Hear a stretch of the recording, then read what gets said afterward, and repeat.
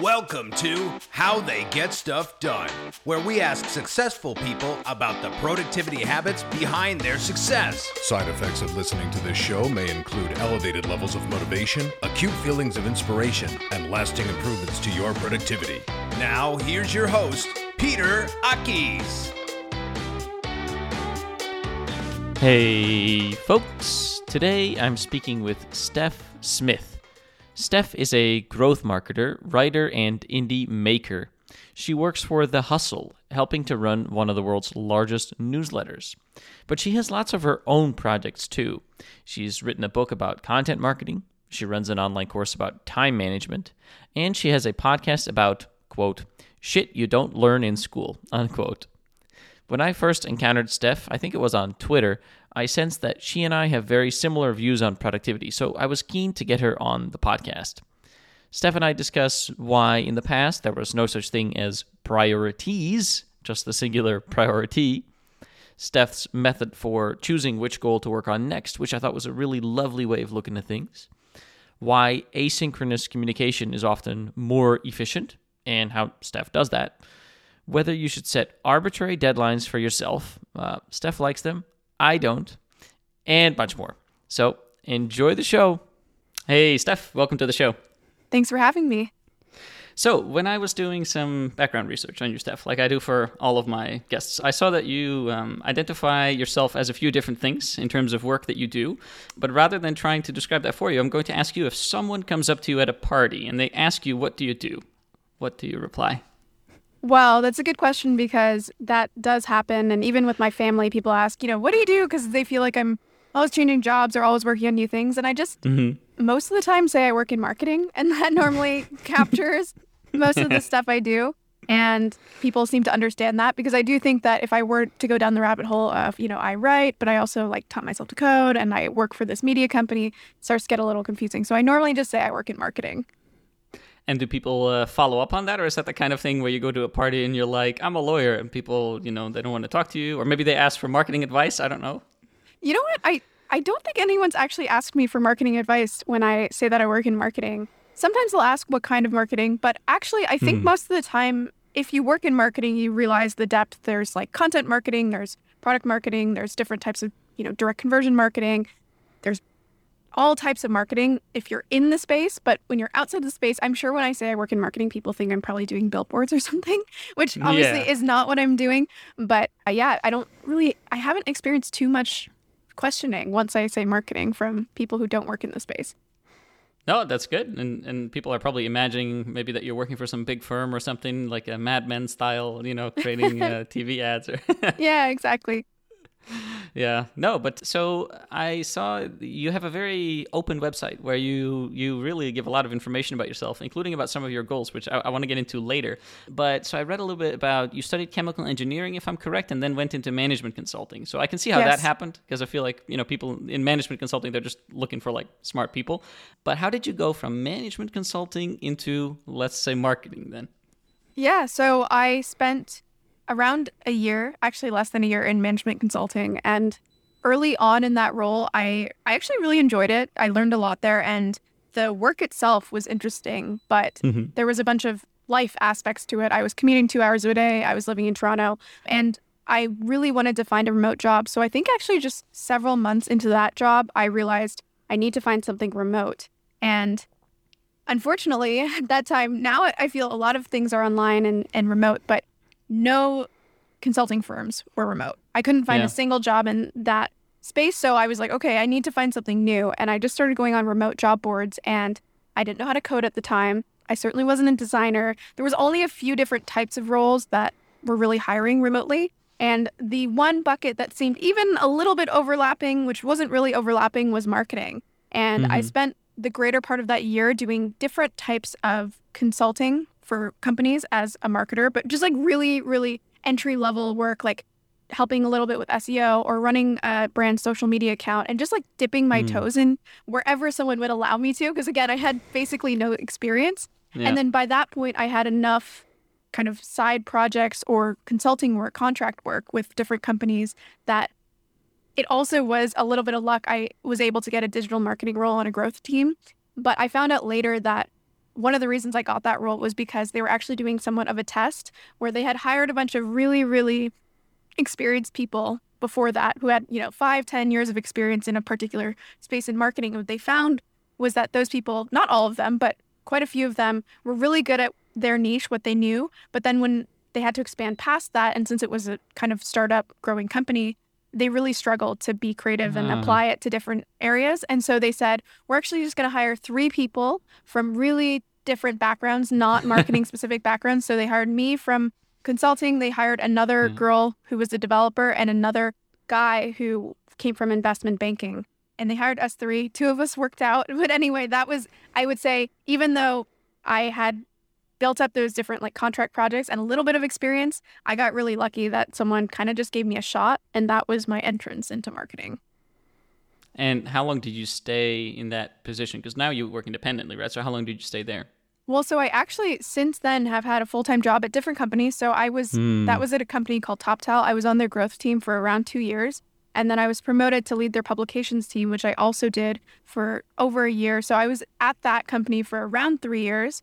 And then I joined The Hustle, which that was in, I guess, 2019. And I've been there for around 2 years. And I've always been involved in their trends product. And now we're acquired by HubSpot. So I guess now I work for some big tech company. But I guess I've been working full-time in marketing for the past 5 or so years. Maybe that should be your opener at parties. I work for HubSpot, probably in the right city. People would know what that is. I was going to say it's the only company I think I've ever worked for where, a kind of critical mass would understand or recognize it. Yeah, yeah. And so for people who don't know what The Hustle is, this is a rather large newsletter, right? Yeah. So I think the last time we have announced or shared our numbers publicly, it was 1.5 million subscribers on the list. And it's, a daily email about business and tech. And then that's free and comes out daily. Trends is our premium product that comes out weekly and costs money. And that's the product that I've been working on for a while. Right. And aside from that, you still doing some of those independent projects, or is this this is plenty of work for you? Well, yeah, I work on tons of my own projects. I think that's something that I just enjoy doing. So even if I do get paid full time at companies, ever since even at TopTal, I had been working on side projects. And so I definitely still work on my own projects. I launched a course recently. And I wrote a book last year. I think those are my 2 most recent projects. Yeah, so let's dive into those things a little bit, because after all, I do, like to chat to people about their productivity habits. Why don't we start here? If I ask you, how would you measure your productivity? What would you say? How do you decide how productive you are? As in, do I feel like I'm productive, or how would I actually measure that? Yep. Do you feeling, or if you want to use numbers, that's fine also. But how do you decide for yourself? If I ask you, right, has your past month been pretty productive? How do you decide whether it's yes or no? Yeah, so that's a great question, because I think a lot of the time we feel productive and we're not. And that's because a lot of the time we measure our productivity by how much time we're spending on things. So how busy we are. But most things that we do in life don't actually get us any closer towards our goals. So the kind of definition of productivity that I like to think of is how effectively are you moving towards your goals in ideally as short a time as possible, right? And so there's a time element, but it's not just how much time you're putting in, because I like to say busyness is, if you go back to our kind of 9th grade physics class, it's a scalar, right? You can spend all day doing something and spending that time, but not move anywhere. And so what I think is important to answer the question of how productive you are is how clearly defined are your goals, right? Because you can't measure if you're moving towards your goals if you don't actually know what those are. And then once you've defined your goals, you need to ask, this question of how effective was I at closing that gap of this distant goal that I have, and have I actually made progress towards it or not, regardless of whether I spent 1 hour or 40 hours in a week. And so that's how I like to think about it. And at the end of a given week or month, those are the kind of questions that I'm asking, what are the things that I actually have done that have progressed me towards this goal, whether it's publishing a course or moving closer to an MRR rate that I'm trying to target, versus just how much stuff did I do or how many boxes did I tick off my to-do list. So I don't know if that answers your questions, but that's how I think of productivity. And I think just like everyone, my actual productivity in terms of evaluating myself is all over the place. There's some months where I'm incredibly productive and move towards my goals. And there's some months where I'm very busy, but realistically did not move any closer towards my goals. No, I mean, yes, that was totally the answer that I was hoping to hear. I love it. That's pretty much how I define productivity, and listeners of the podcast and people who've taken one of my courses will know that that's like the first thing that I always talk about, because, people will be like, Peter, how can I be more productive? And I'm like, whoa. Let's step back. What are your goals? So let's talk about your goals a little bit then. So you have a nice page on your website where you list all of your goals by the year, which is actually very cool. So you can go back to, I think, 2019. And so listeners can go find this. We'll put the link in the show notes. People can see what you're doing. First of all, what is your goal setting process? Like, how do you actually come up with your list of goals for a specific year?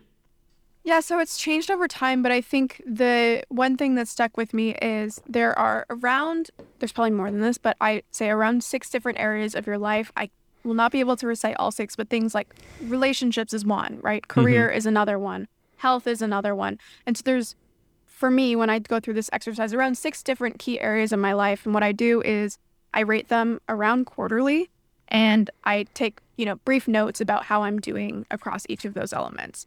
And so as I'm rating them, I'm taking note of not just how I feel currently, but how has that changed over time, right? Because I look back, if I'm tracking it quarterly or at least yearly, I'm seeing, I used to be at a 5 in terms of my health, and now I'm at an 8. That's great. Or it could be vice versa, right? Where all of a sudden I'm like, oh my gosh, I've totally let this thing go. And I try to identify, when I do those exercises, what are the areas of my life that I'm not satisfied with that score. If I'm really honest with myself and I'm saying, you know what, I should care about my health and I want to be the type of person that cares about my health, but why is it a 5, right? And so I try to figure those things out first. And then once I figured out the really kind of like macro areas of my life that I want to focus on, then I drill that down into, more tangible goals like, oh, I want to work out 50% of the year or something like that. And so I think what a lot of people do is when they set goals, they perhaps don't come at it from a macro lens, or even you could zoom out even further, but from the perspective of their values. They're just like chasing goals, and they're not really asking like, what kind of person do I want to become, or what kind of person do I want to wake up to in 10 years and like look at myself in the mirror as. So that's how I set goals. And then as you'll see on the open page, it's all over the place in terms of what those actually look like over time, but that's kind of how I get there. Yeah. Music to my ears. I especially love the focus on the values, which sometimes I like to just say to people, like the why behind your goals, right? So, it's great. You want to lose weight. Why? Tell me why. This is exactly. Yeah, for motivation, right? It's important for motivation, and also to know the action steps. So action steps we'll get to in a second, but I want to talk about one example that you mentioned. So for example, you said you want to exercise a certain amount of days per year, right? So you do this, you look at that different areas of your life and you say, okay, I want to focus a little bit more on my health. And then you say, you know what, this is a good goal. I'm going to try to exercise half the days or whatever, any example goal. That's great. But how do you decide then to focus on this as opposed to some business goal you might have? Because we all have limited time. We all have limited energy, right? So you could focus on this. You could also focus more on making new friends. You could also focus on like learning some other new skill. How do you actually decide this one is more important to me right now? That's the golden question, right? Because at the end of the day, as I think you're alluding to, we all want to do everything. We all want to achieve so many things in life, and we're all, interested in 8 different things at the same time. And this is actually, I will say, the number one issue that I've had in my life, and I think other people as well, because the recent course that I did is called Doing Time Right. I asked people, I do this presentation, I ask everyone, what do you think is the number one thing that's stopping you from reaching your goals? It's always the same answers. It's always not enough time, procrastination, doing too many things at once. It's all these things that it's basically we're preventing ourselves from hitting our goals because of things like focusing on too many things. And that would be the one area for myself.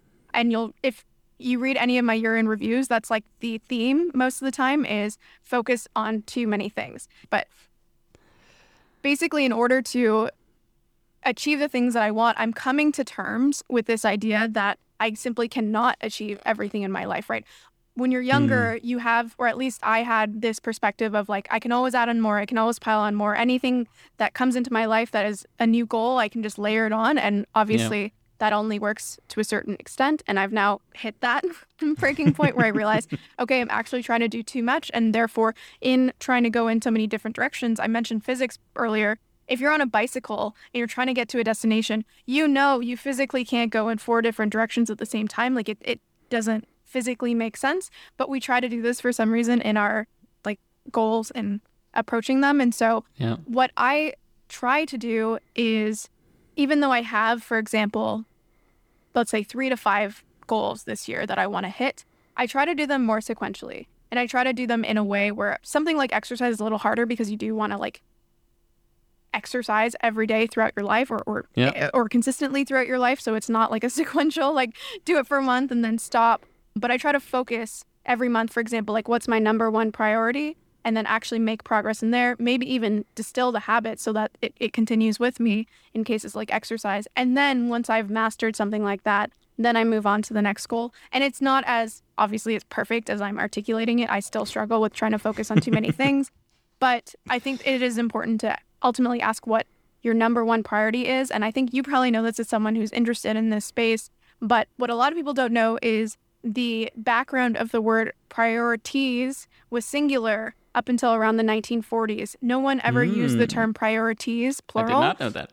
Yeah, so you can look it up. I think it's like Google Ngram, where you can see the prevalence of a word over time.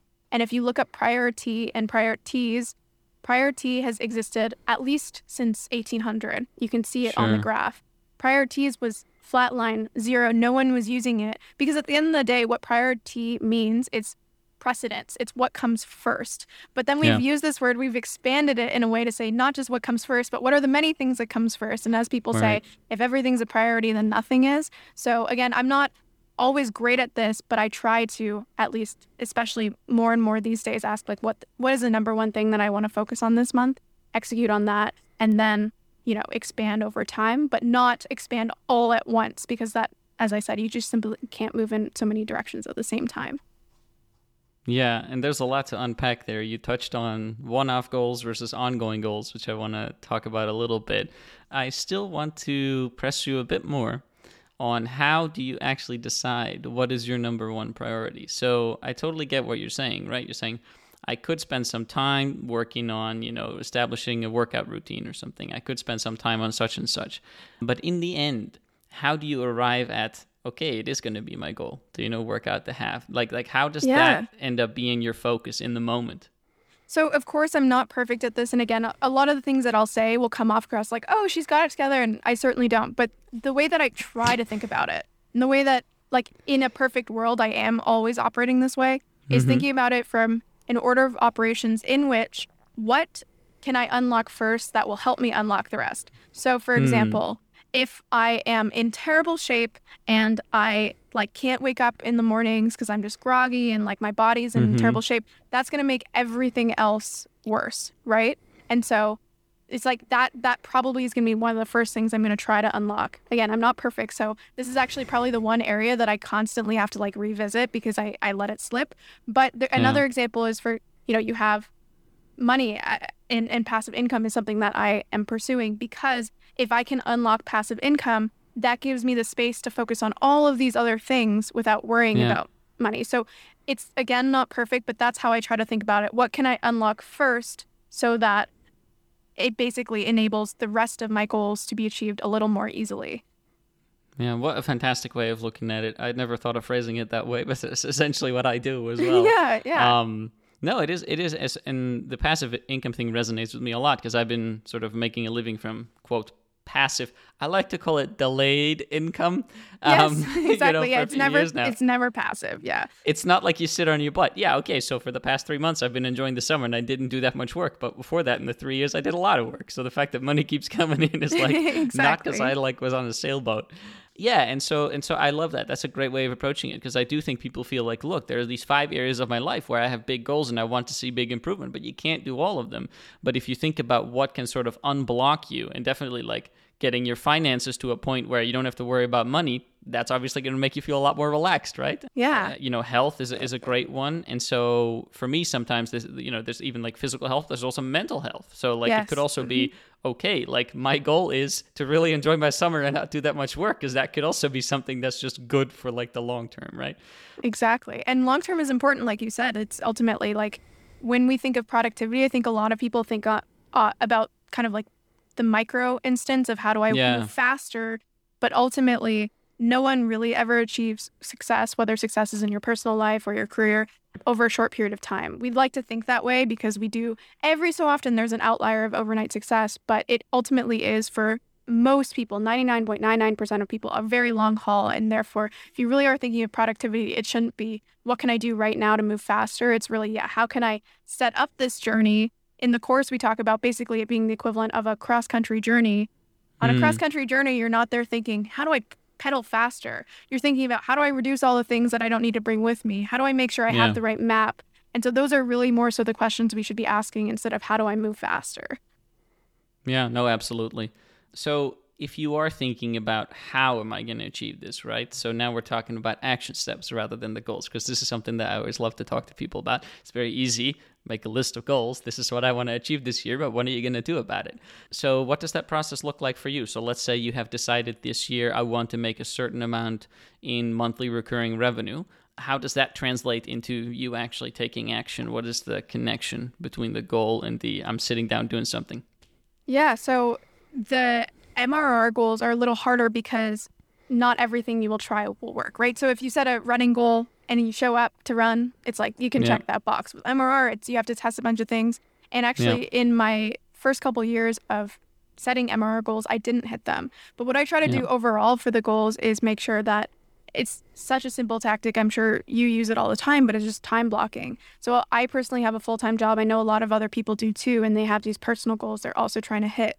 I make sure to allocate time to it, right? So you can't necessarily ensure the outputs, but you can ensure the inputs. And I also try to use my psychology to my advantage. And for example, most people are familiar with Parkinson's law, where time expands to the time that you can allocate to it. And in the case of the course, for example, or the book that I wrote, I know that if I pursue an ambitious goal like writing a book or creating a course, and I just have kind of vague deadlines or it's just kind of on my goal list, I'm never actually going to approach it. So I set really, really concrete, although arbitrary deadlines where, for example, the book, I wrote that in 7 weeks. The course I created in 20 days, because I know if I let it go for much longer than that, even though it is a kind of a grueling period, it will never get launched, right? It'll just continue to trickle on. And so I try to, again, focus on things in really like concrete, discrete periods of time. And it's not, again, perfect, but that is actually something that I think I incorporate maybe better than the average person, because I think they don't, as simple as it sounds, they don't allocate time to what they actually say that they want to accomplish. Yeah, no, honesty with yourself is a big part of this, right? And this is something that I like to emphasize with people as well. Is like, why don't we start by looking at what you're doing right now? You know, like because you're probably spending a whole lot of time on things that don't add that much value. That's why I also love asking people, what is your deep work? I mean, you're probably familiar with the concept of deep work, right? So, yep, exactly. But even if you're familiar with the concept, have you made a list of like, for you, what is it and what is it not? It's funny because as you're saying, productivity is like, it sounds like this fuzzy thing, but there are so many simple things that you can do. Like, as you said, just even just an audit of how you spend your time. And then one of the things that I like to do is I think there are 3 types of actions where we talked about moving towards your goals. There's things that move you towards your goals.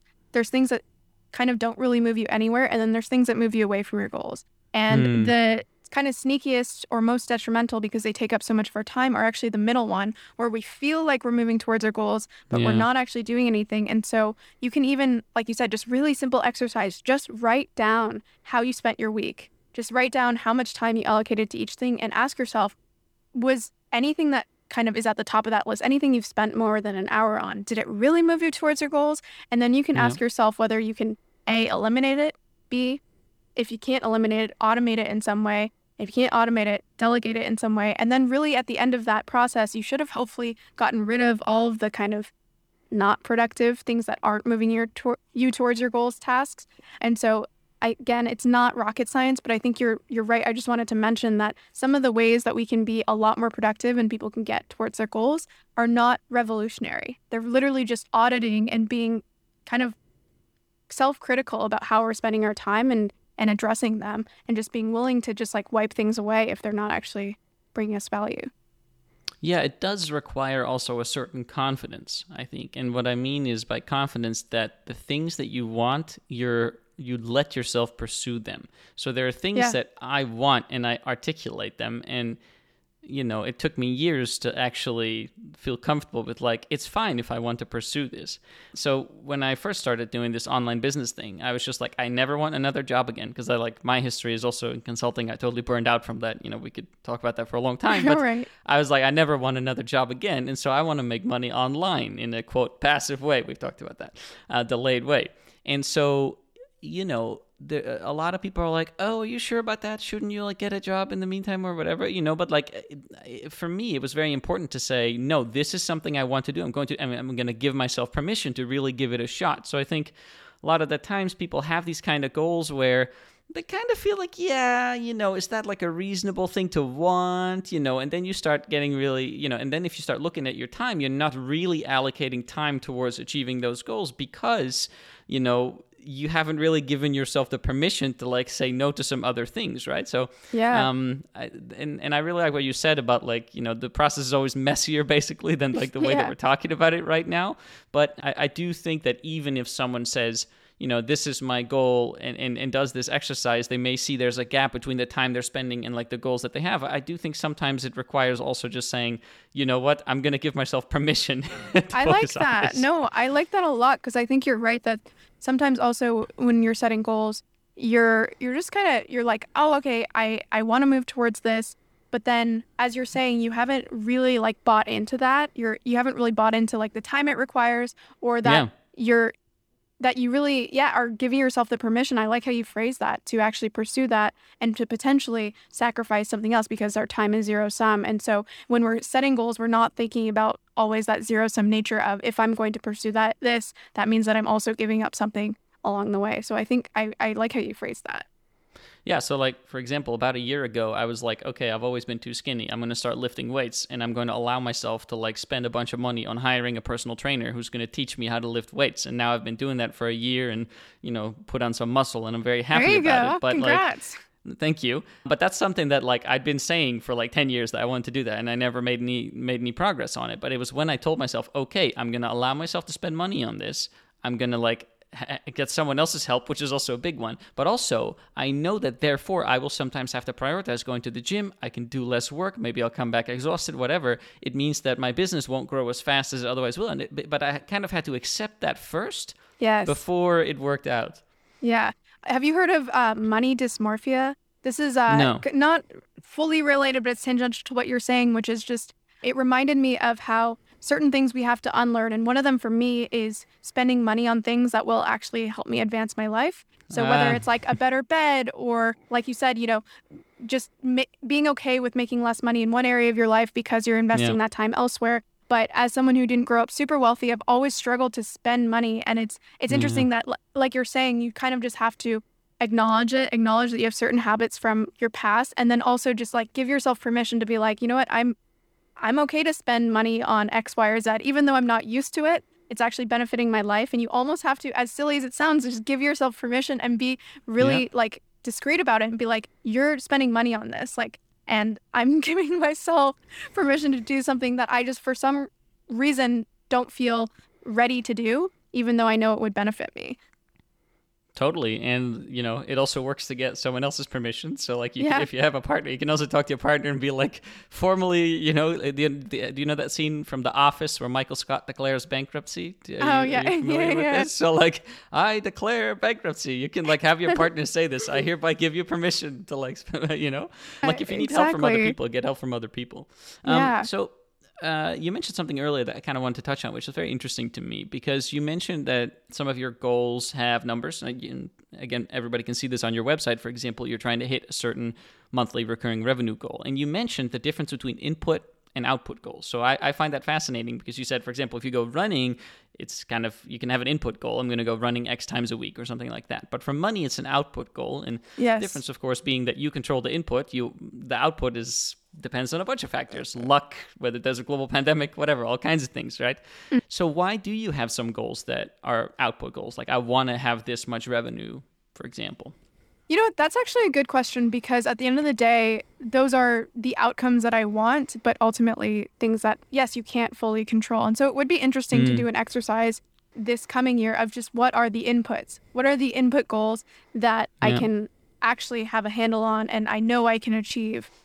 I might even just do that in this upcoming year, because something I truly believe in is that if you do the inputs and you choose the right inputs, that's obviously important, then the outputs will solve for themselves, right? And Eventually, so right? Exactly. The question mark is the timeline that they solve for themselves. So that's why sometimes it feels like there's a disconnect, but they do. From my experience, they always solve for themselves. If you're doing the inputs over a period of time, the outputs will come. So that actually is an interesting exercise. The thing that is coming to mind for me now is just that actually the reason that most of my goals, or maybe not most of them, some of them are output goals, is because that's how we tend to set goals in our lives. As a society, we say, I want to get fit. I want to have a business doing X million dollars. I want to get married to the love of my life. We talk about these output goals, but we don't say the equivalent of, I'm going to show up every day and build this business for 4 hours a day, or I'm going to go on 3 dates a week until I meet someone that, I want to settle down with. So it's actually really interesting that I think we are looking for the outputs, and that's how we set goals in society, but maybe we should actually focus on the inputs, because ultimately that's what we can control, and that's what we can feel good about too. Because something that I want to call out is that when you set these output goals, because of, as we talked about, this delta of when the outputs actually solve for themselves, we can feel bad about ourselves even when we're doing a good job, because we haven't quite seen the outputs on the timeline that we were expecting. Totally. No, absolutely. There's a real sense of satisfaction that you can get. Like if I had said, okay, I want to be able to like deadlift or squat a certain amount of kilos 6 months into my weightlifting journey, I would have been very upset because the pandemic happened and all the gyms closed. And so I kept working out, but it was outdoors with my trainer. Like he brought some dumbbells and whatever, but like we couldn't do squats outdoors. And so not heavy squats anyway. So I wouldn't have made that goal. And what then? Am I a failure now? No, it's just, it's what outside of my control, lockdown. But the way that I think about this, sometimes it makes sense to have a number, right? For example, like if you're a big fan of like the FIRE movement, financial independence and early retirement movement, you might say like, you know what? Like I want to have a certain number saved up or invested in index funds or whatever, because that's the number that I calculated. If I have that for the rest of my life, I'll never have to work again. I can just live off the dividends, etc. Then there's a specific number that you calculate and is based on something, like based on how much money you spend in every month, right? I used to be really into that. I'm not so much into that anymore because I realized, what's the point retiring? Why not just have fun now? But anyway, that's a whole other discussion. Don't trade today for tomorrow. Exactly. Exactly. Who knows if I'm going to be around? But so I do think output numbers make sense sometimes. But to me, it's all about the action steps. So like for you, for example, really what matters is like, what are you actually doing? In the end, what matters is like, what are you actually doing on your business? And like, how you phrase the goal is only relevant for me to the extent that it helps you identify the right action steps. Like if you have a poorly phrased goal, for example, I always use the example, look better. Someone is like, I want to look better. What does that mean? Do you want like to like have a nose job, or do you want to like go to the gym, or do you want to like learn a better skincare routine or whatever, But if you get a little bit more specific, so for example, you're like, I want to get rid of some acne or whatever, then that's a much more specific goal and the action steps are better. Which brings me to my question, how do you define the action steps for your goals? Is that part of your goal setting process, or just kind of like along the way it becomes obvious what your action steps are? I would say for me it's more the latter, but it's interesting in reflecting on some of these questions, because I'm kind of like, oh yeah, should I do something this way or this way? And I think when you are defining your goals, it may be worth you defining those action steps a little more clearly, because that isn't really what I do, but that can help you at the stage where you're setting your goals really evaluate if that's the right goal and if that's even an achievable goal, right? Because you're kind of thinking through the journey there instead of just setting this high-level goal and revisiting it later. So that may be something I incorporate again, but it at least for me today, the action steps tend to come more kind of in flux, like as I'm pursuing a goal. And part of that has, an important nature to it, which, as you said, things can pop up, right? So like setting a clear-cut plan at the beginning doesn't always make sense because things can change. And I remember, I to this day cannot remember where I read this, but there was this kind of problem solving, or there's this exercise in a book, and it was like, let's say you have to kind of seal envelopes, 100 envelopes, and that's your task, right? And should you either figure out how to like put the card in the envelope, get the sticker, stick it, seal it, and put the stamp on it, each like envelope at a time, or should you do each step kind of progressively, like first put all the cards in and then all the stamps. Exactly. And most people, so again, I cannot remember where I got this from. So if someone's listening and they remember where this is from, let me know. But most people, including myself, will say, oh, you should do, which one was it? It was, you should do each step like kind of like batching it, right? So you should, that was my initial reaction. Like you should put all the cards in first, and then you should move on to the next thing and the next thing and the next thing. Right. But at least in this book that I was reading, they said actually most of the time it's effective if you do the opposite, because as you're doing the full thing, as you get to the end of something, you realize certain things that, oh, like maybe I shouldn't have put the card in this way because it actually doesn't fit with this stamp. And so the point that I'm getting to with this example is that often we try to really like plan things out and do things really efficiently. But if we kind of plan out too far, then what ends up happening is we realize that we didn't accommodate for all of these things that pop up. And actually our plan and all this extra planning kind of goes to waste because we couldn't forecast all of the unknowns. So sometimes it is a little better to plan or adjust in flux instead of doing these like master plans beforehand. Totally, yeah. No, I that's a great point, that you don't always know what the action steps are going to be ahead of time. So what I tend to like to do is sort of at a very high level, make a little bit of a bullet point list. So for example, one of them was like, okay, establish the habit of going to the gym to lift weights 3 times a week, and like how you're actually going to do that. There's a lot of, sub things that you got to do.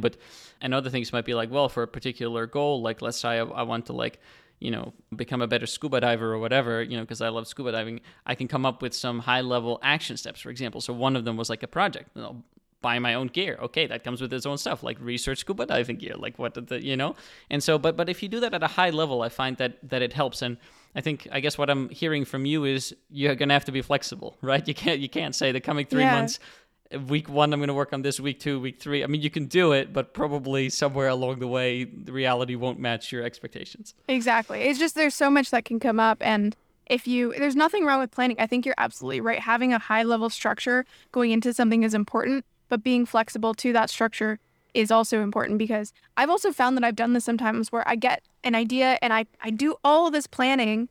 And then at the end of the day, again, I find that maybe even like I'm just not interested in this project or something changes, and then I've just wasted because I've planned so far ahead. And so even if we take a step back and think about like life as a whole, I think of course there's like importance on thinking about where I want to be in like 5, 10, 20, 30 years. But along the same lines, I really don't think much further out than 3 to 6 months, because at the end of the day, I've learned so many times over that life gets in the way, and that if you spend all of this time even emotionally investing in these ideas and exactly how you think that they're going to turn out and preparing for that, I think most of the time that just goes to waste.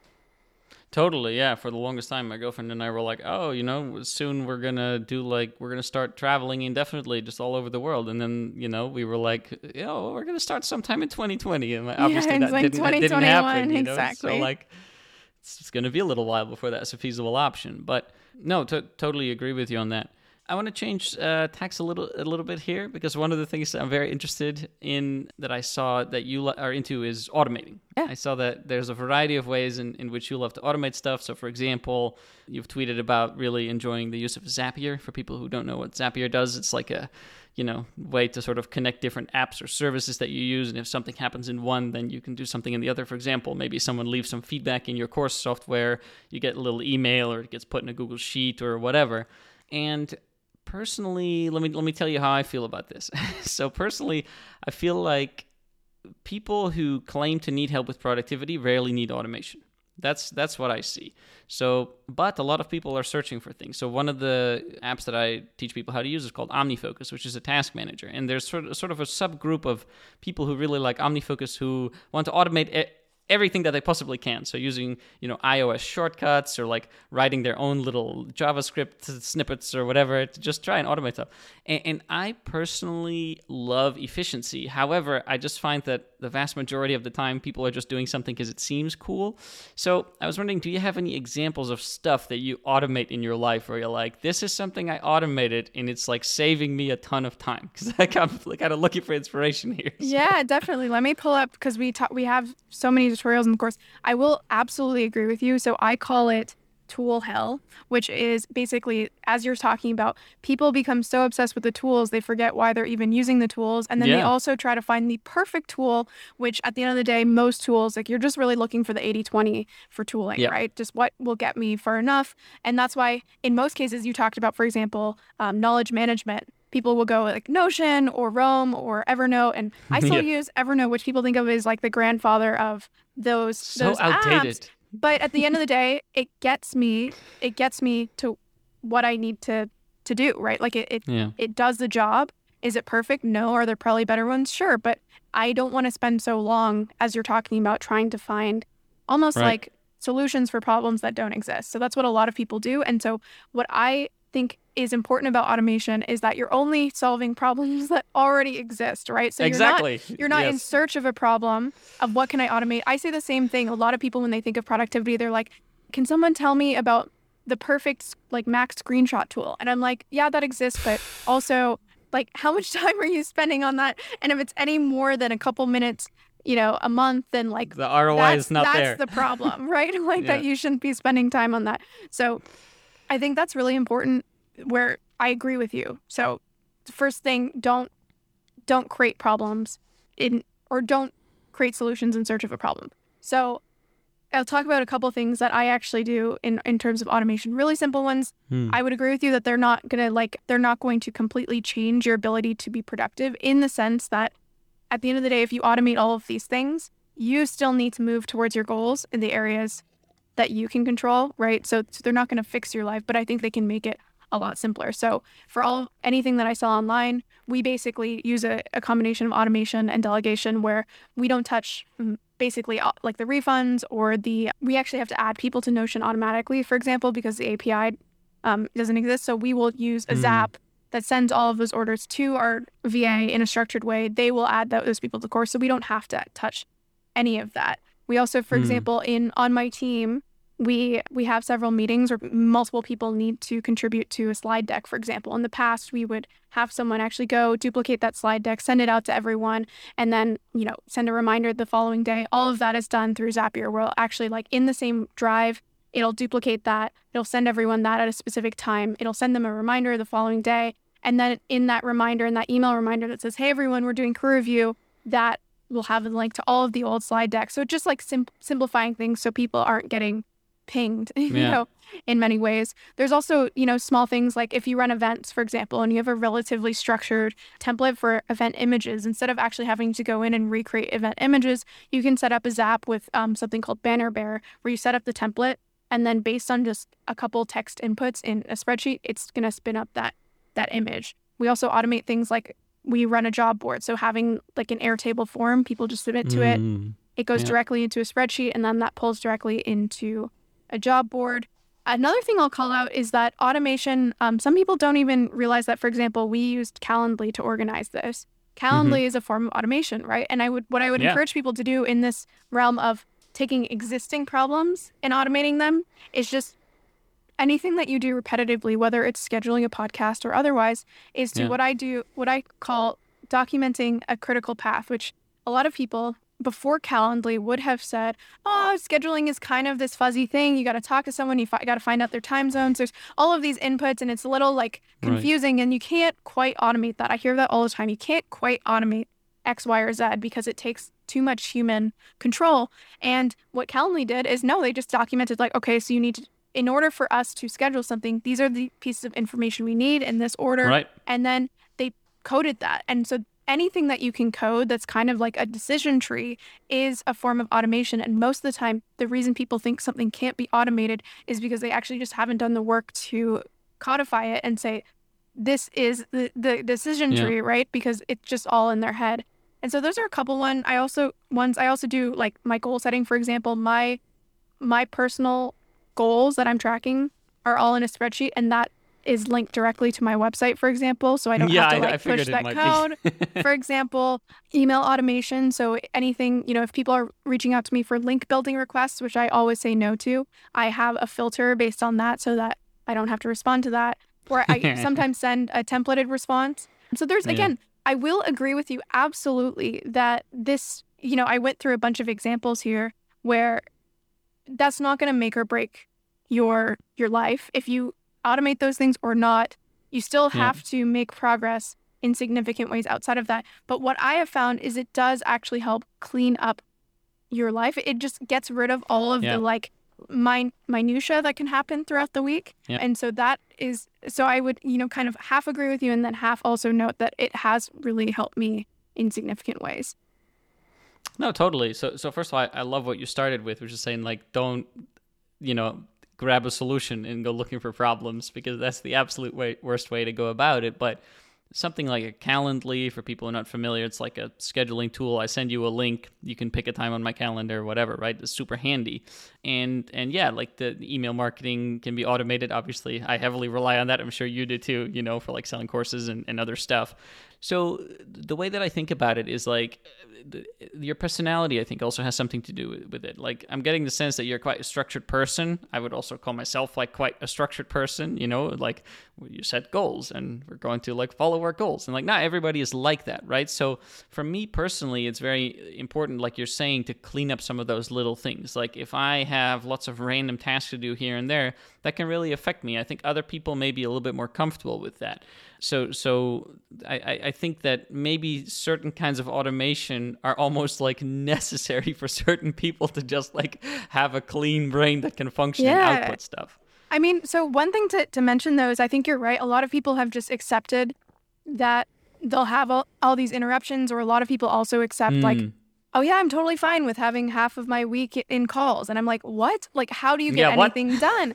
So I agree that there's a certain level of tolerance that people have versus others. But I will say that I think there is an instinct that I've developed over a long period of time to identify what can be removed that a lot of people haven't developed, because again, they're tolerant to it. But the example that I gave of someone sending out this deck every week, I just noticed it and I was like, wait, Scott, you literally have a meeting that you put on your calendar to allocate time to this, and you do this every week. And I'm like, why? Like, right, you could be using that time for something else. And it's also interruptions. I think context switching is something that people really, they know it exists, but they don't really recognize the impact of it and how much it can. Exactly. That's exactly right. They underestimate it. And what I think is, I mentioned an analogy before of doing a cross-country bike journey. All of these interruptions are minute, where a single instance doesn't matter. But imagine on a cross-country bike journey where you're constantly detouring. Even just for a couple minutes, you're like, oh yeah, I'll go check this thing out, or I'll do this thing. And it's okay every so often. But if it truly is like, it permeates your week, then you can never really get anything done. And we talked about, at the end of the day, what is productivity? It's moving closer to your goals. And if you're constantly detouring, you're not going to be moving closer to your goals. You're just going to be moving, right? And not getting any closer to them. So I do think automation has a place where it can remove all of that minutia, but it does take training, as in you don't need to be a genius, but just what I encourage people to do, even in the course, the framing that we give is just go through your stuff and ask, what can I eliminate? What can I automate? What can I delegate? In that order, before what we say is iterating, which is what a lot of people think of as productivity, as moving faster.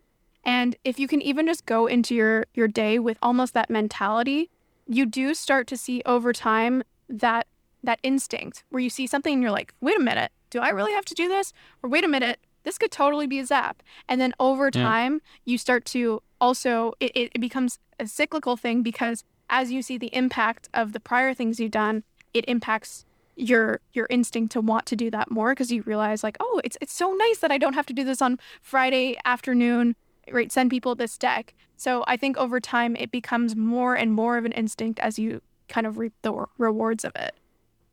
Yeah, but I like your emphasis that this is something that's going to happen over time, because I feel like it's very much something that you need to learn. And so it reminds me of when I first started teaching people how to use task management apps. Like this was with OmniFocus, which is an app that has a real database feel to it.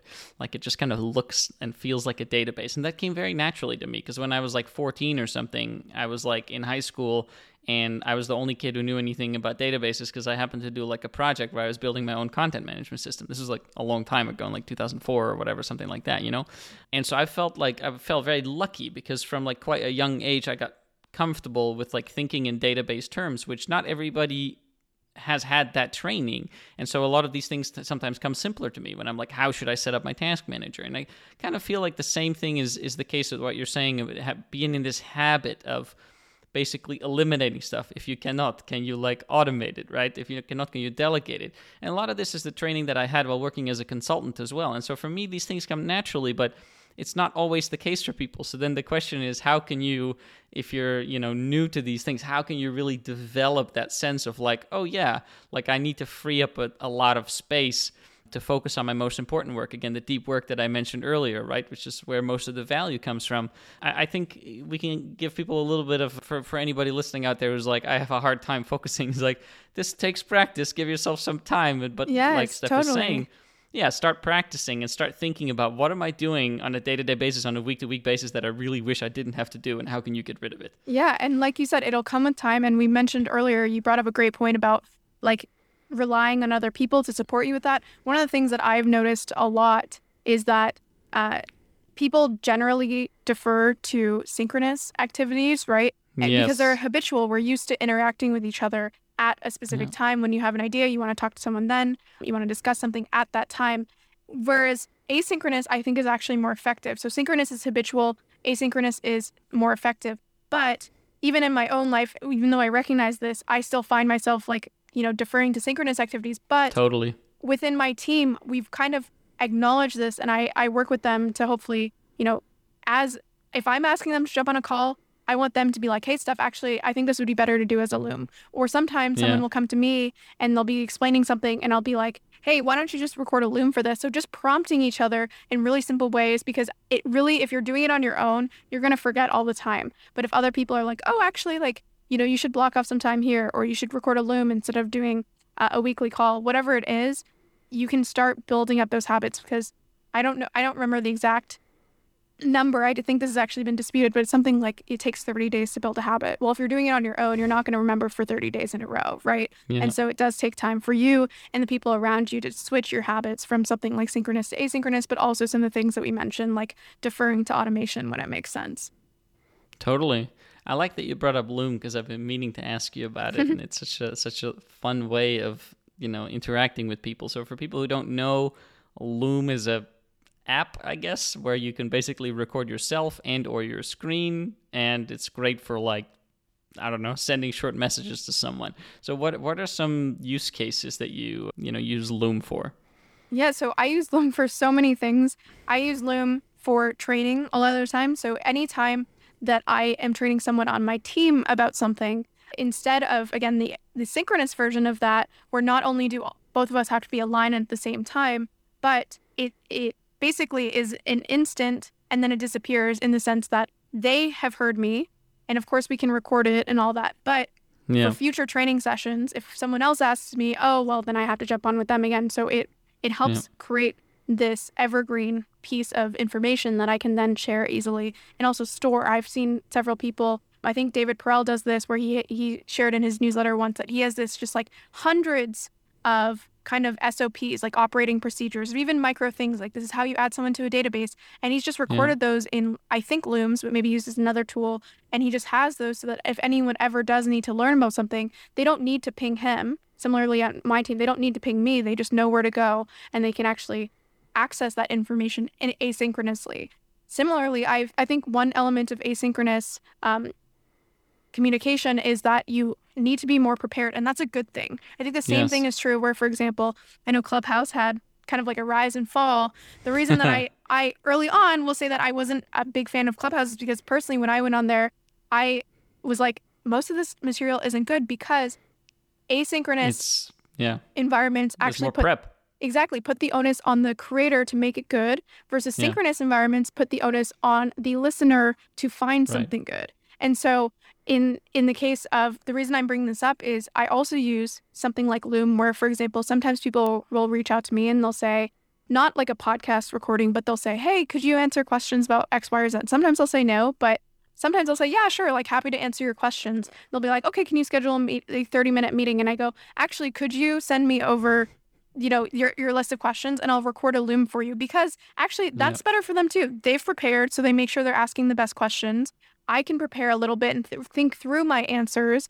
And then they have, again, this evergreen version of it, it's transcribed. They can revisit it. They can re-listen to it. They can take parts of it. They can share parts of it. So I also use Loom as a way to kind of get back to people. And of course, we mentioned batching before. You can batch Looms. That's another great part, is instead of throughout my day, people asking me for things and feeling the need to like have a call here or answer someone there, I have like a running list of Looms I want to create. And then I sit down at the end of the day, record 5 Looms, send them out to people, and then I can batch my work as well, which I think we talked about context switching. That's another, I think, really powerful part of Loom if it's used properly. It's also just way more efficient to like record a 30-minute video like when it makes sense for you, rather than to have a 30-minute meeting. Because for me, if I see that even there's a 30-minute meeting in my afternoon, that might mean that an hour before that I don't start recording some YouTube video that I want to do or whatever. Yeah, exactly. Or, just because there's that thing at a fixed time, and you don't want to cancel on people, you don't want to reschedule too often. So so I think just in terms of efficiency for time scheduling as well, I really love this. And as I'm mentioning time scheduling, it's actually something I wanted to talk to you about, because you just seeing if I can get this straight. So you got your full-time work. You also recently created a course, Doing Time Right, I think. Then you created a resource. I don't know if we can call it a book, Doing Content Right, at some point. You run a podcast. Last year. Yeah, so bunch of stuff. How do you sort that time into the week? Do you say, you know what, all that other stuff goes on the weekends? Or do you because you mentioned you use time blocking, but is that like a schedule that's pretty similar each week? Is it very ad hoc? How do you do this? It's very ad hoc for the most part. So I try to make time for my personal projects, because as I talked about, if you don't time block or make time for something, it's never going to happen. But as I mentioned, for any big project that I'm pursuing, I don't pursue it consistently throughout several months. I realize that it's either going to be kind of like now or never. If I'm excited about something, I want to create it quickly. I want to get it out there.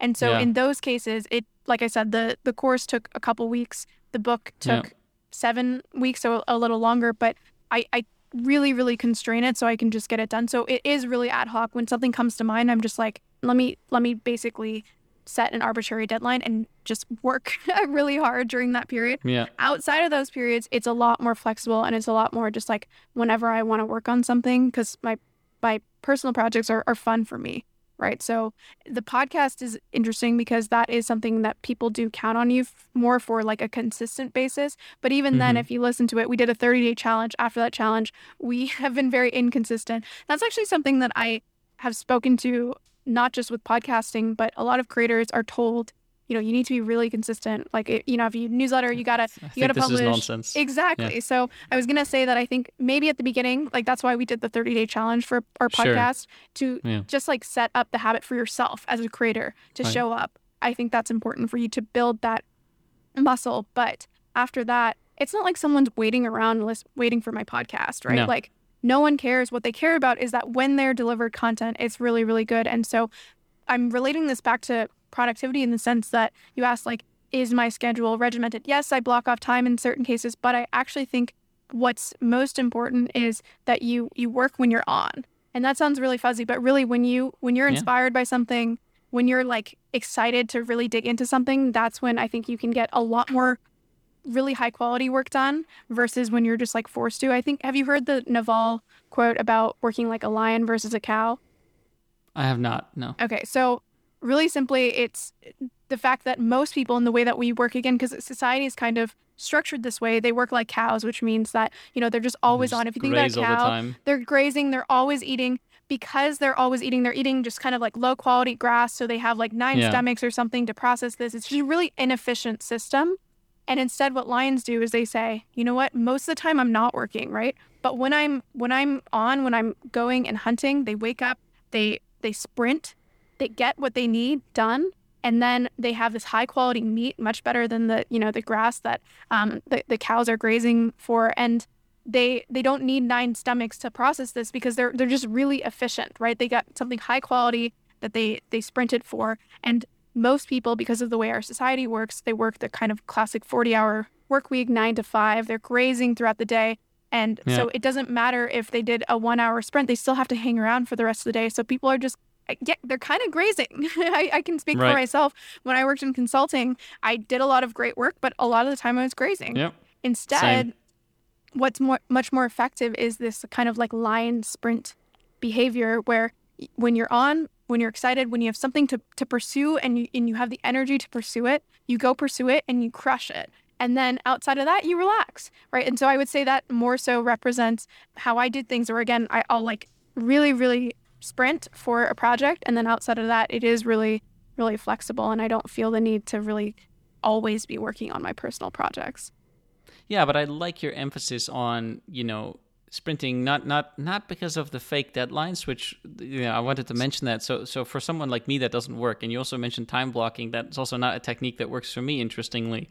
For me, that's related to my history with burnout and stress. My number one sort of challenge in life is getting overly stressed. And so setting fake deadlines is just a terrible thing for me. And actually, that's something that I always talk to people is like, you got to know yourself a little bit, to absolutely. be able to be sort of the most productive version of you, or at least to sort of hit your goals. Because just because like your favorite productivity guru says time blocking is good doesn't mean it's going to work for you. Like it works really well for some people and not for me, But I do like the sprinting in the sense of excitement, which is something that you said, right? So when you're excited with a project, so someone who I had on my podcast before, Steve Pavlina, he always says that there's a certain energy with a certain project and it has a half-life. So he says whether it's a blog post idea he has or an idea for a course or whatever, he's like, you got to jump on it because it has a half-life and it's going to die out, So if you wait 3 weeks to like sort of act on your blog post idea, by the time that you sit down, you're like, I don't want to write this anymore. Yes, like, it's exactly. not fun. Absolutely. And you've heard of like the Lindy effect, right? It's kind of like a version of that where, so the Lindy effect is basically that however long something's been around, the more likely that it'll continue to be around. But you can kind of take like a version of that, which it is actually like you can Google, it's like, it is like a well-researched phenomena. Yeah. But you can kind of take like a different version of that, which like you said, I heard this, I think from Mark, who runs Whip, which is a community I'm part of, but he tweeted about this years ago, but I remember him doing so. And it was something along the lines of like, the longer that you put off creating something, as in like your idea that you at one point were excited about, the more likely that you will never create it. Right. So the bigger delta there is, like you said, it's just this excitement that dies down. But it's also like the initial insight, I think, disappears as well. Like I know, for example, I've had certain blog articles that I'm really excited to write. And then weeks or months later, I go and revisit them. And I'm like, I don't even remember quite what I was trying to say here. Exactly. You just forget. Yeah. Yeah, no, totally agree. And so I actually really appreciate you bringing this up, because for me, it's that's kind of what's going on with my current business also. It's like I think I've been teaching the same things for a couple of years now, and like the excitement is not there anymore, So for people listening, it's like, if you go buy my courses, you'll see Peter from some time ago. I mean, I update my courses, so there's videos from 3 years ago, videos from like 6 months ago, whatever. And so I'm still able sometimes to like do the work, but like the excitement definitely isn't there. So I've been thinking about what can I do as sort of a next business opportunity. And I mentioned this because it is really relevant to productivity. A lot of like I'm having trouble lately. Okay, so you could say lately I've been having trouble being productive for my productivity business. Very ironic. But so I don't actually see that as a lack of productivity. I just see it as a lack of excitement. I think that's a much better way of looking at it. And I think sometimes people are like, yeah, I've had this job. I've been in this job for 12 years, but I feel like I'm not blah, blah. It's like maybe your problem is not that you don't know how to manage your time or whatever. Maybe your problem is just that like you don't give a crap about this stuff, seriously. Yeah. And so there's some introspection that is required, and there's all kinds of things you could do. You could journal, you can meditate, whatever. You can like go on a vacation and like stare into the sea. There's all kinds of things you can do for introspection, but sometimes that's the answer, right? Oh, totally. I mean, about it. I mentioned the bike journey before, and remember I said that at the end of the day, if you don't make your way across the country, it's not because your bike shuts down. Like you might get a flat tire, but you can repair that. At the end of the day, it's because you don't want to keep going, right? You don't want to show up anymore. You just decide, this was fun, but no longer fun anymore. Which is fine. Exactly. Yeah, there's nothing necessarily wrong with that. But to your point, like a lot of people focus on things like moving faster with productivity, but at the end of the day, if you don't want to do the thing, you're never going to accomplish your goals. And there is a balance, which I think is hard to balance sometimes, between like the honeymoon period of a project, that dying out, and then you still sticking with it. Because at the end of the day, we talked about like how most projects need to be long-term in nature for you to really like see the outputs. But there is an element of where, yes, you absolutely need to be introspective and decide like, am I just doing this because of inertia, or do I actually really enjoy this? And if you're just doing something because of inertia, you're really probably going to be quite ineffective, because it's really hard to show up, and it just takes so much more energy for you to actually do, the task at hand. And so, yeah, I think it's really important that people are aware of that, because that can be the biggest productivity killer of them all. And like you said, sometimes people don't even realize that, and they're asking about other things, not realizing that really motivation is the major driver of any productivity. Yeah. Should I use a different task management app, Peter? Is one that I Yeah. get a lot, because I tend to talk about that, and I'm like, well, Probably I can't not. Really yeah, like I can't. It's nice of you to email me, but I can't really answer this question without going into a lot of depth. You know what I'm saying? Yeah, exactly. So what is something that you've been really excited about recently? So I am actually very interested in podcasting these days. We started a podcast recently, and I'm interested in podcasting because I think, so I've talked to several people in my career. I've had different jobs, and what I've realized about myself is, this is obviously oversimplified, but there's people who really like the 0 to 1 stage, people who like the 1 to 10 stage, and the people who like the 10 to 100. So the 0 to 1 is starting something from scratch. 1 to 10 is getting something off the ground so it's healthy and it's thriving. And then the third one is like, how do you make this thing huge and really stable? I love the first two stages. I hate the third stage. And I'm raising my hand here. People can't see that, but I'm raising my hand because I'm the same way. Exactly. Yeah. So, I mean, what I've realized about projects is sometimes I get through the 0 to 1 stage and I like it, but then it doesn't really have the potential to keep growing. And there's, as we've talked about, like I lose motivation because there's no more problems to solve. But the thing that I find so fascinating about podcasting right now is not only can I focus on the 0 to 1 stage of just starting a podcast and figuring out all the logistics there, but no one to this day, let me know if someone exists. I mean, you run a podcast, but I have not found someone who truly has like cracked the podcast, code of figuring out most huge podcasts either have a huge individual following, as in someone like Joe Rogan brought his following, or they have a huge network like iHeart or NPR or Barstool behind them. So this is obviously not fully true. I'm sure a lot of people have built kind of successful podcasts, but I want to figure out, and I've talked to so many people who even have big podcasts today, how you grow a podcast. Like, what is the system? What is the framework? What are the tools? Because I've grown other types of businesses, but those have a lot more analytics. They have just like different systems that allow you to have the right feedback. And so I'm fascinated by podcasts these days because I also think even though they're taking off, they're actually a lot earlier than people think. As in, there's still a huge wave to come. I think there's going to be a huge wave of tools as well. Like I mentioned, analytics is definitely very scarce in this space compared to other things. Definitely. And so anyway, that's just a very simple, not unique thing that I'm working on. But I'm actually really fascinated with podcasts these days, and hopefully figuring out, cracking the code and growing one from the ground up without, a huge network or something like that behind it. Yeah, no, totally. I mean, that's what fascinated me. I mean, the reason, just to be super honest here, the reason that I launched my podcast was just because it is a great excuse to talk to people. Right, exactly. People are more likely to say yes to like, hey, you want to come on my podcast than like, hey, you want to chat. Totally. No, but I totally hear you. So I'm curious, what about podcasts interests you specifically? And let me tell you why I ask this. So I was in the bookstore the other day and I saw a book and the cover said, "Get TikTok Famous Fast." So obviously I had to buy this book because I thought that was a fantastic title for a book. And I read it in like 30 minutes. It's very short. But it's very interesting because it talked about like TikTok as a platform of reaching people and discussing topics and whatever, sharing what it is that you learn. It's just so easy to get gigantic amounts of people to like consume your content. Whereas for podcasting, it's not like that.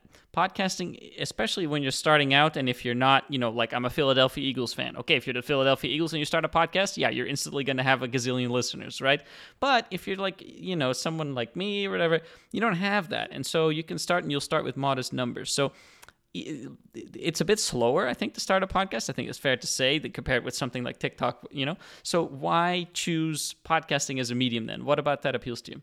Yeah, so I mean, there's like kind of a more scientific answer and more of also just like I find them interesting answer. So the more scientific answer is that I think what's so interesting about audio in particular and podcasts is obviously a slice of that, a major slice of that, is that if you think about something like YouTube or TikTok, people have a certain amount of time that they can allocate to actually like fully actively investing in piece of entertainment, right? And Yeah. Netflix is included in that, but it's really when you're actively paying attention to something, when you're looking at something on your phone, you're scrolling through TikTok is active. The thing that I find fascinating about audio is it's a lot of the time passive, right? And I also find certain storylines, if you look back at how all this happened, really important technological changes, as simple as the fact that people got AirPods that Yeah, I was unlocked thinking people's AirPods, ability to actually passively listen to things. So I love following Yeah. these trends about like what actually allowed us to start passively listening. And I think there's just so much time throughout your day. For example, like I listen to podcasts when I'm on a run or doing dishes or cleaning or Yeah. just doing all of these other things that I can now fill that time with like multitasking essentially. And so it's not so much that I know that people can get huge on TikTok overnight. And that, there's obviously like an element of like, oh, like, could I do that? But I just find the medium itself. And also the interesting thing about audio that I find so great is you spend so long with people, right? So people really like, if you listen to a podcaster, you feel like you know them. I don't think that's as true with other mediums. And so I find that fascinating. And that's the kind of audience that I also want to build, right? Where people, even if they don't know me, they feel like they know me and they know more of me at depth versus like a quick TikTok video where, people joke that they're dancing. But there's also a lot of TikTok niches where they talk about all types of things like American history or like dental, or it's crazy the number of niches on TikTok. But that's why I'm interested in audio. And I also think that even though everyone and their mom is starting a podcast these days, I still think the infrastructure in audio is quite early. And even if you just think about two things, one of them, the tooling, and the other one, the formats. So on the tooling end, if you think about all the different tools, whether it's the analytics tools, transcription tools, if it's search engines, all of these things in terms of discoverability and the ability to engage with a podcast are so early compared to something like a video like YouTube. Yeah, where totally. I'm just excited to see how that progresses. But then also on formats, right? So if you think about all the different formats that exist on YouTube, so you have something like people will do product reviews, but they'll also vlog, right? They'll just like walk through their day with you. There's so many different types of formats that exist in video content and written content that I haven't seen as much in podcasting. So that makes me excited because I think that we're doing an interview style podcast. This is the most common type of podcast that I think I'm really interested to see how this again expands to all the different types of formats that can exist, because I think just in general, podcasting is, as I've said, seems like it's saturated, but I think it's actually really early and we're going to see a lot of innovation in the space.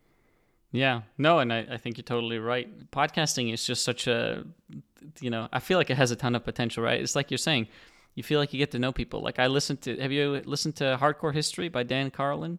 I've listened to episodes so long ago, but yeah, I mean, that's one of the most popular podcasts out there, right? Exactly. And so every time there's a new episode, I'm like, oh, my friend Dan is over again to like tell me about World War II in the Pacific or something, Exactly. It's like, it really feels that way. And so what I really like about your answer is you've clearly thought about this. You know what I'm saying? And so to me, this is actually very interesting because one of the things I always like to tell people in any kind of productivity work that I do is like understand why you're doing things. So like you saying, I like podcasting because I can be with people for some time. It's very intimate. You're directly in people's ears, you know what I'm saying? But like longer form content than TikTok, right? And so often when I'm asking people like, why is this your goal or whatever, there's no values behind it. There's no, feelings.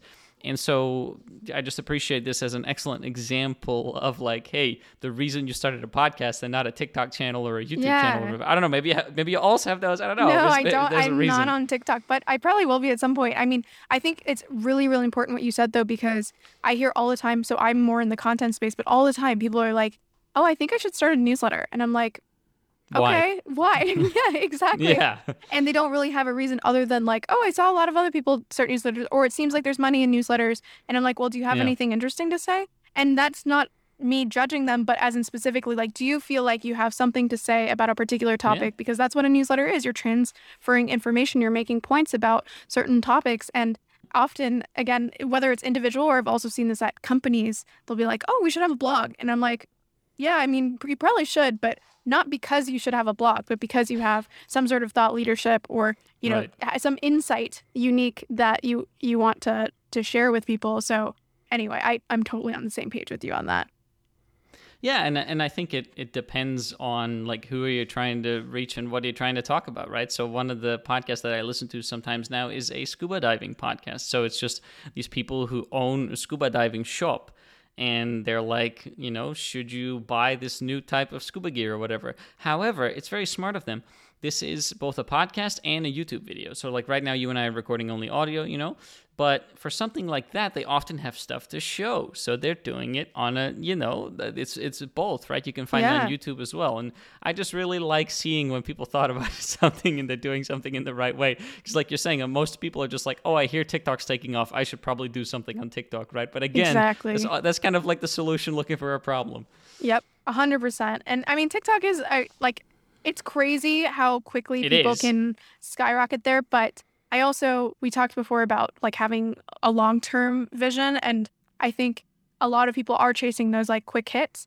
And that's great if you get them. But at the same time, when I think about a lot of the people who are famous on TikTok today, some of them will still be famous, I'm not saying being famous is my goal, but some of them will still be relevant in 5 years, but a lot of them won't be because of the quick hit nature where people aren't really buying into them or what they're producing. They're kind of like buying into that very, very short-lived piece of interest versus what I'm trying to build is something that withstands time, right? So even though I may switch platforms every so often, I'm trying to build something that's a little cohesive and something that, people who listen to me today will hopefully also still be interested in what I'm doing or building in 5 years.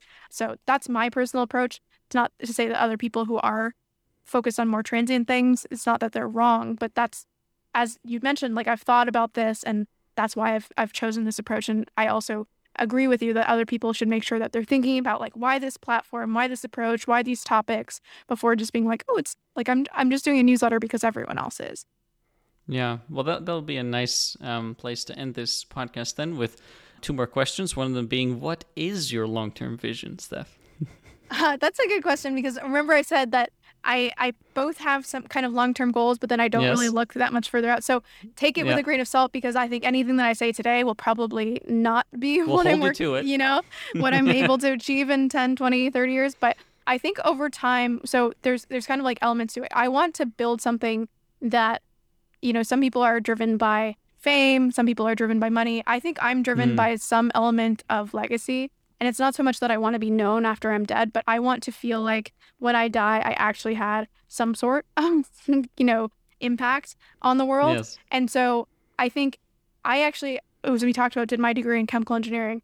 I want to build an audience and make enough money such that I can actually probably go back more so into the sciences. And, interesting. The kind of current topic that is at the height of my attention and a lot of people's is climate change. So I think that's probably something that I'm going to focus on in the very, very long term. So I'm not talking in the next year or maybe even 5 years or 10 years, but that is my like long-term goal. But in order to get there, I realize there's kind of, hoops I need to jump through on the way. I can make a lot bigger of an impact if I have a lot of money or a lot of influence than had I actually, during my degree, I worked in a lot of kind of academic labs. I was working on climate change focused stuff and nothing wrong with those people who are doing that. I actually really value the work that they do.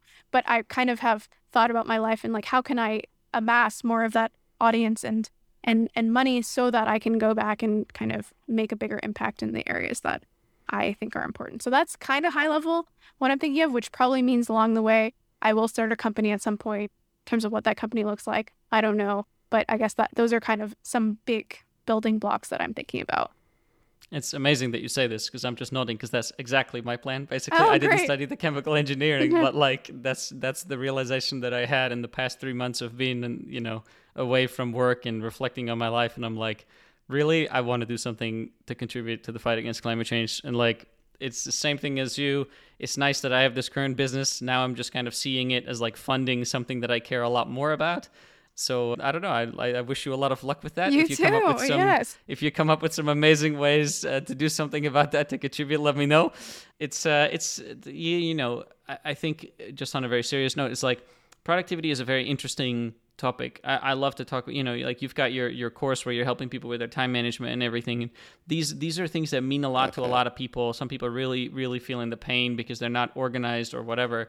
I guess it's just, to me, it feels like a bit scattershot, like the people I'm helping are people going in all kind of random directions. And so for me, like, I'm interested in having a little bit more focus. And it's nice to hear that you sort of have something that you're working towards, at least eventually as well. Yeah, I mean, definitely. It's hard to forecast out that far, but I think, you mentioned that you love talking about productivity, and I think it's actually such an important topic that sometimes, not in the case of you, but sometimes comes across as fuzzy, but it is really like the underpinning of society, right? Like, if we're able to achieve these like goals of solving climate change or, ending poverty or all of these like really audacious goals, what underpins that is a shit ton of people and how they spend their time, right? Right. And that's why productivity, again, like I can completely resonate when sometimes it seems really fluffy, but at the end of the day, if we don't hit our goals, it's because of how we spend our time, not because there are these big, really fundamental blockers outside of ourselves. So it's more internal and external. So I do think these conversations are important.